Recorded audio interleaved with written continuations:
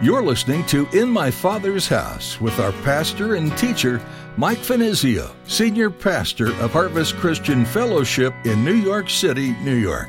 In my Father's house, there's a place for me.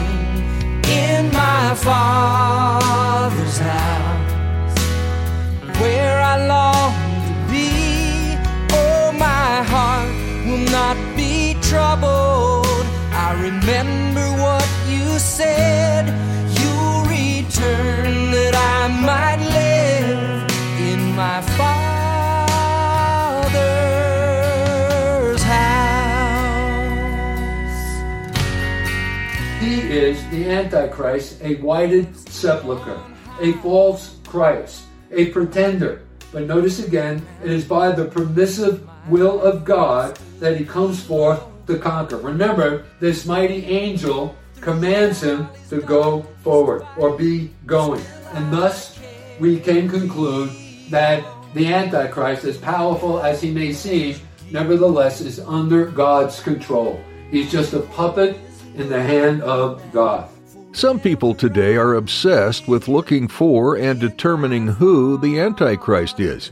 But as Pastor Mike teaches today that though the Antichrist will have many distinguishable qualities, believers will see Jesus in the rapture before you'll see the Antichrist come and rule on earth. He'll be a peace-loving, charismatic, seemingly true person, but deep down his purpose is to pull people away from God. Ultimately, it's crucial to keep your eyes on Jesus and expect his return anytime. Now here's Pastor Mike in the book of Revelation chapter 6 for his message, The Four Horsemen of the Apocalypse.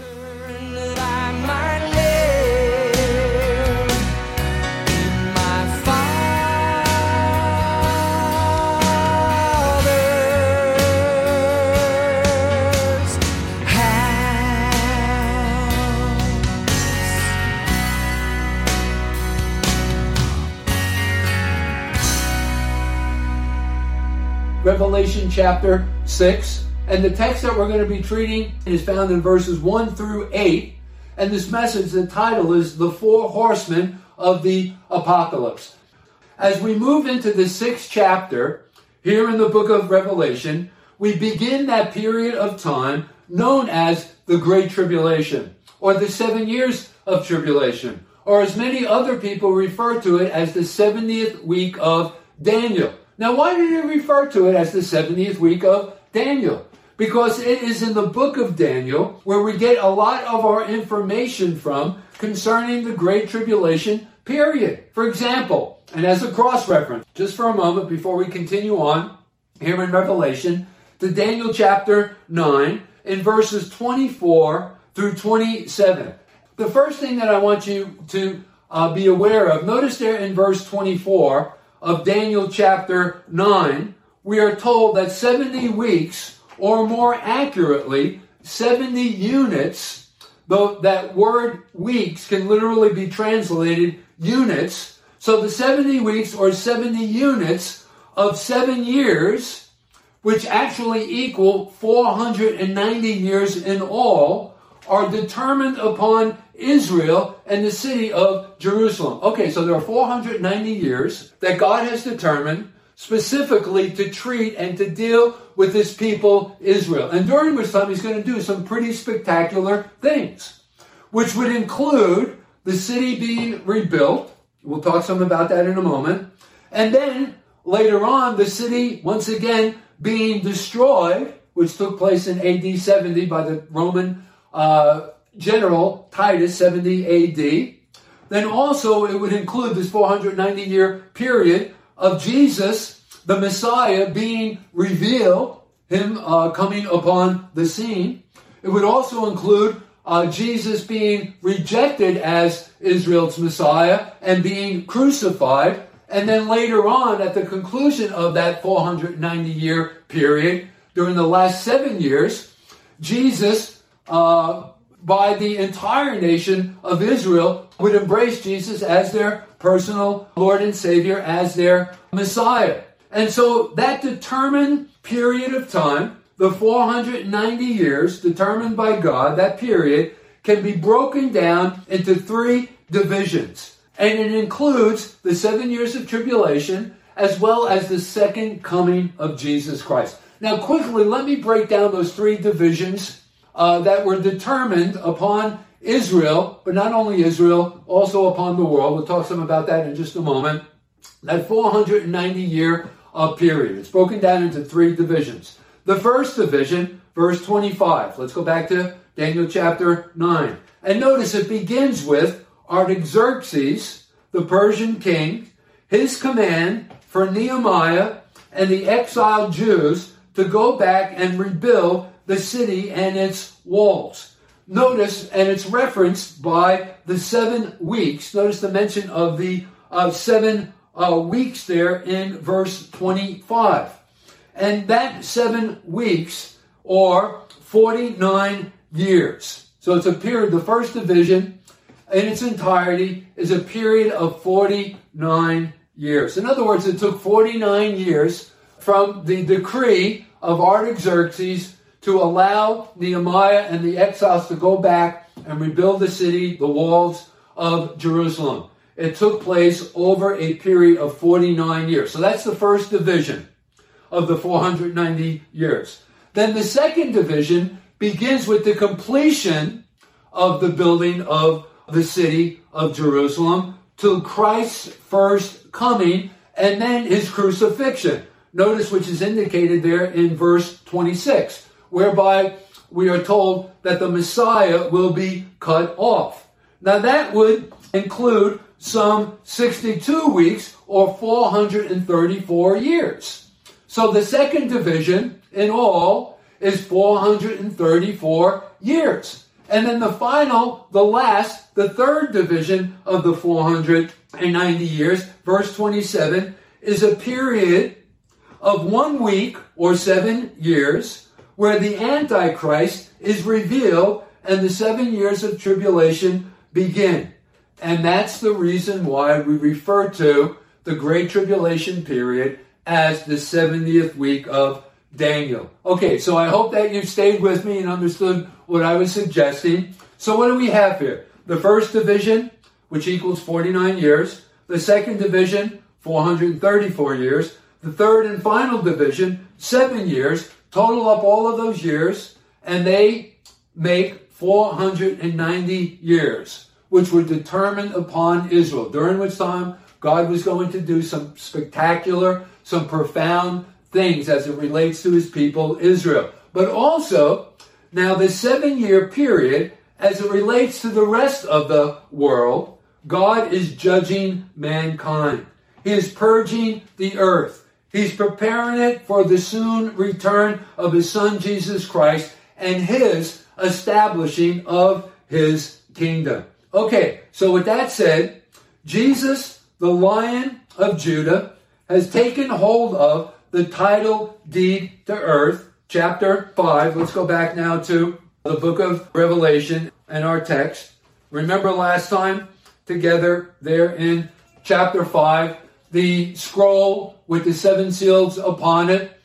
We firmly established, I believe, that scroll represented the title deed to earth. And so in chapter 5, we find Jesus, who is recommended to us as the Lion of Judah, has taken hold of the title deed to earth by right of creation and redemption. Remember, we talked about that last time, verses 5 through 7 of chapter 5.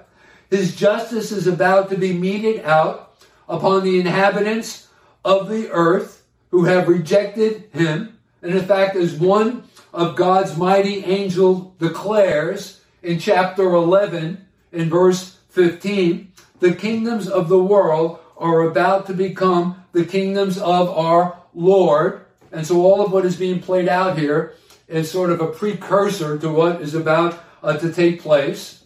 That is the 7 years of tribulation. But I think that there's something very important before you go ahead and begin to treat our text to please keep in mind that the church has been already raptured. Notice, and all believers have received their rewards.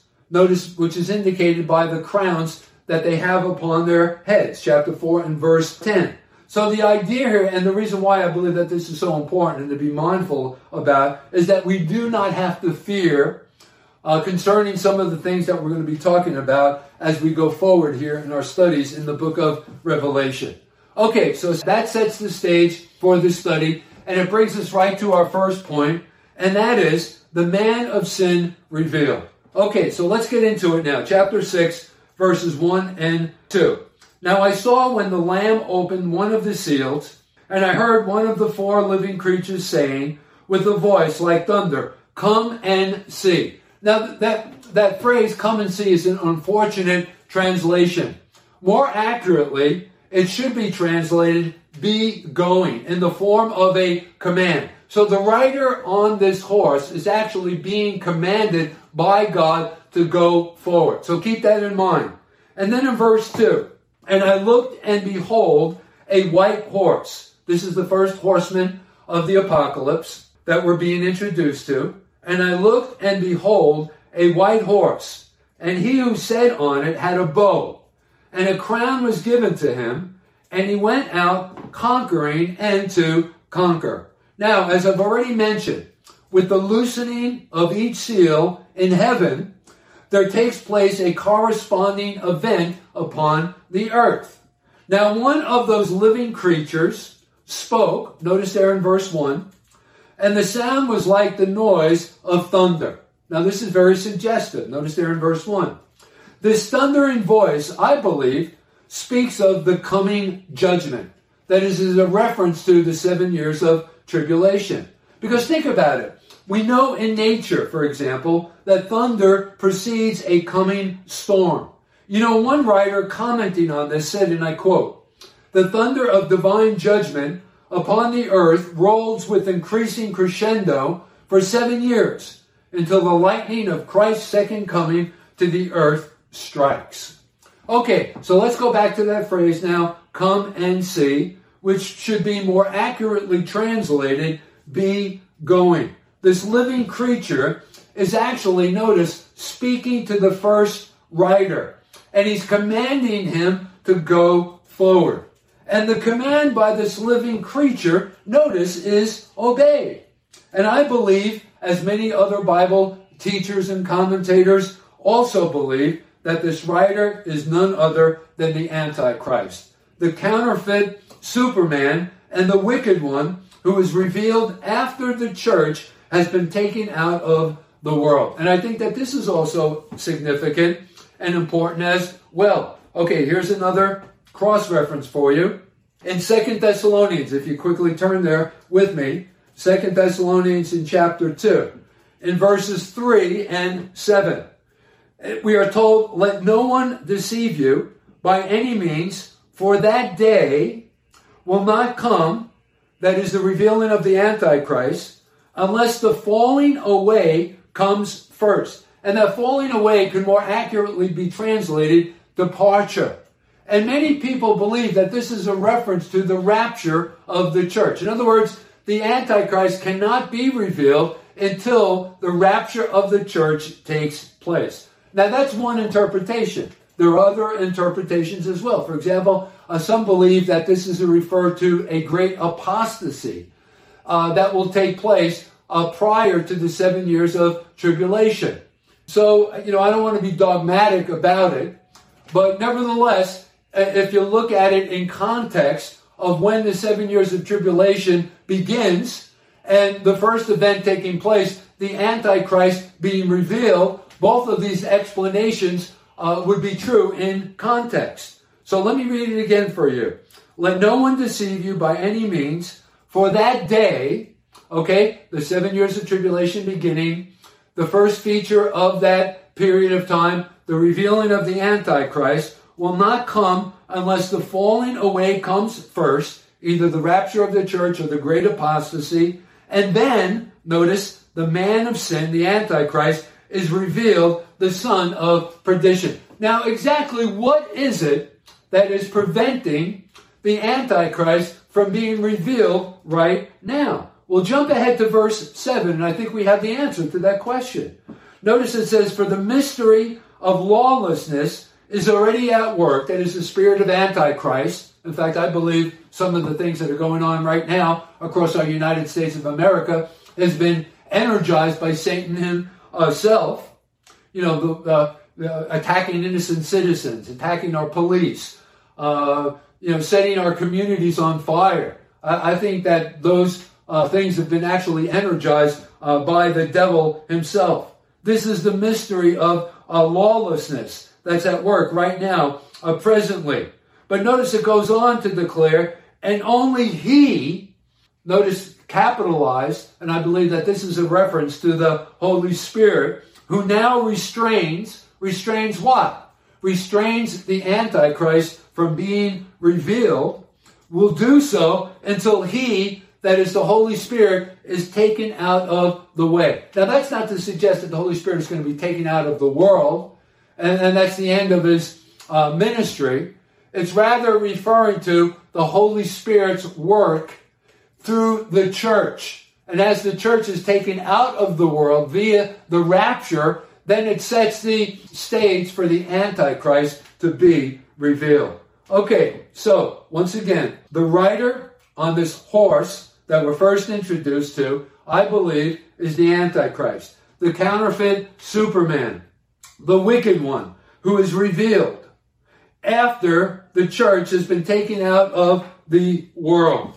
Now notice also there in verse 2, concerning this fellow is riding on the horse, the Antichrist, his weapon is a bow.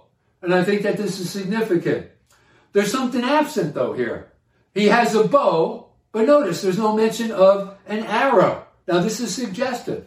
And I think that what we're being told here is, in other words, his conquering to go forward will be a bloodless conquest, indicating that he offers a promise of peace. Now, how is he going to do that? Well, he's going to conquer through diplomacy and political wrangling.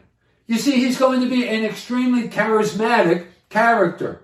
And this charismatic deceiver will have the capacity of bringing hostile factions of people together. In fact, in Daniel chapter 9, we are told that he will be able to resolve the conflict between Arab nations and the nation of Israel. He's going to form some kind of a covenant, sign a covenant between Israel and the Arab nations that will result in a resolution of peace. You know, that which wasn't able to happen right from the very beginning of times, he will be able to accomplish. And so that will just be one of the platforms that will enable him to rise to this prominent position. He will bring temporary peace to the Middle East.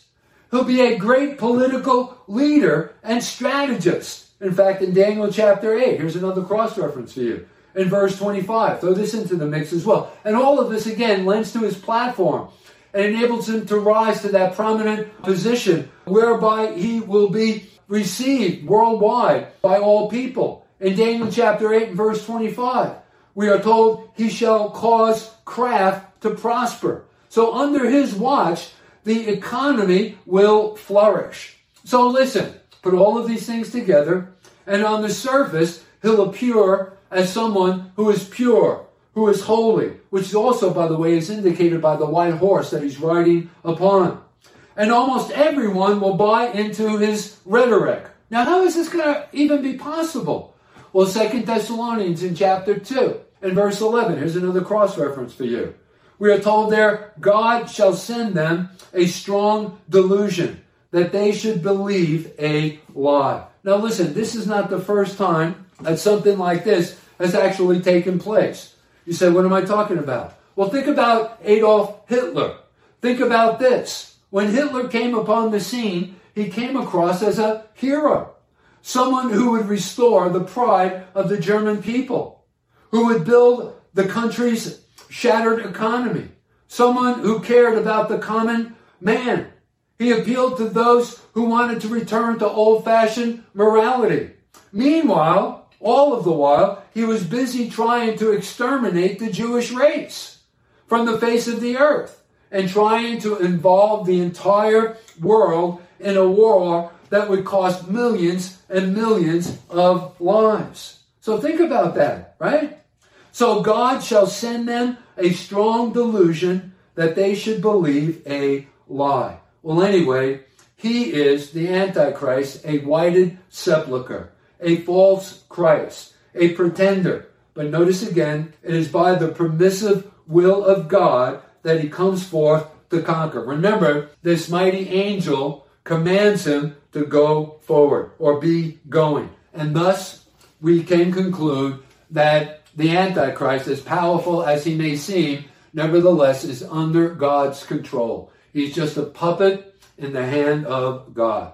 And then in verses 3 and 4, we are introduced to the second rider. So let's go back to our text, verses 3 and 4. When he opened the second seal, I heard the second living creature saying, "Come and see," or be going, go forward.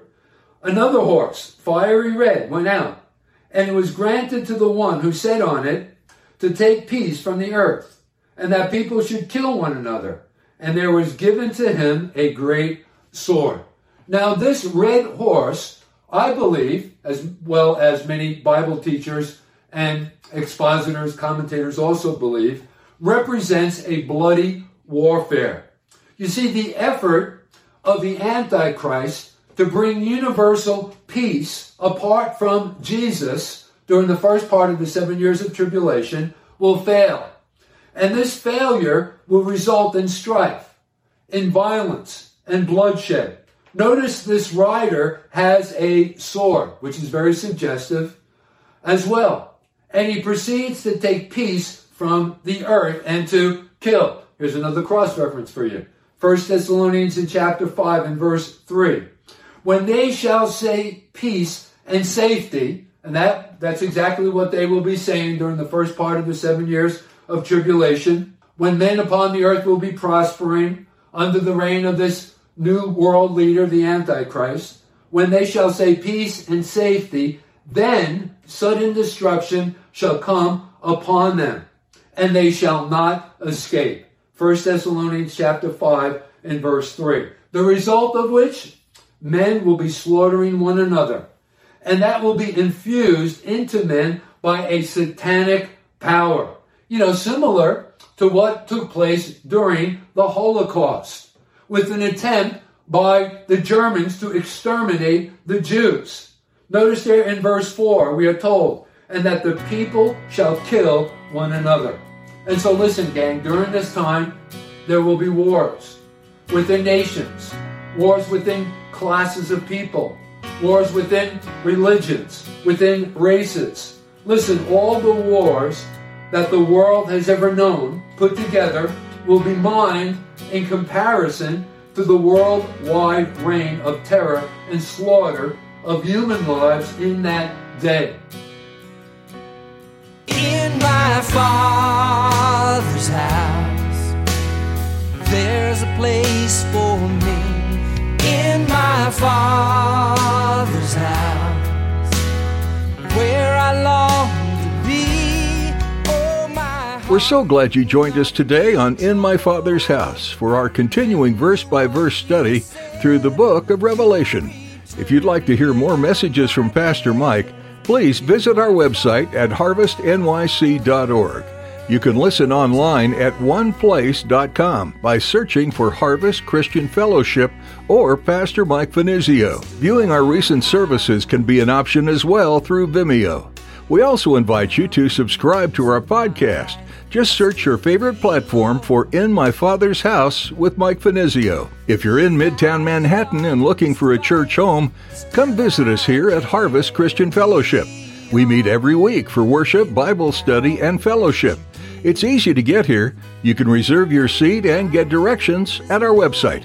If you can't make it in person, that's okay. Join us on the live stream to participate in our services virtually. Just follow the link at harvestnyc.org. If you have any questions for us, just give us a call at 212-247-1877.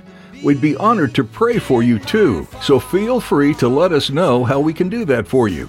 That number again is 212-247-1877. Would you like to connect with us on social media? You can find us on Facebook and Instagram. Just follow the links at harvestnyc.org. We're so glad you took the time to listen in today, and we hope you'll join us again next time on In My Father's House. There's a place for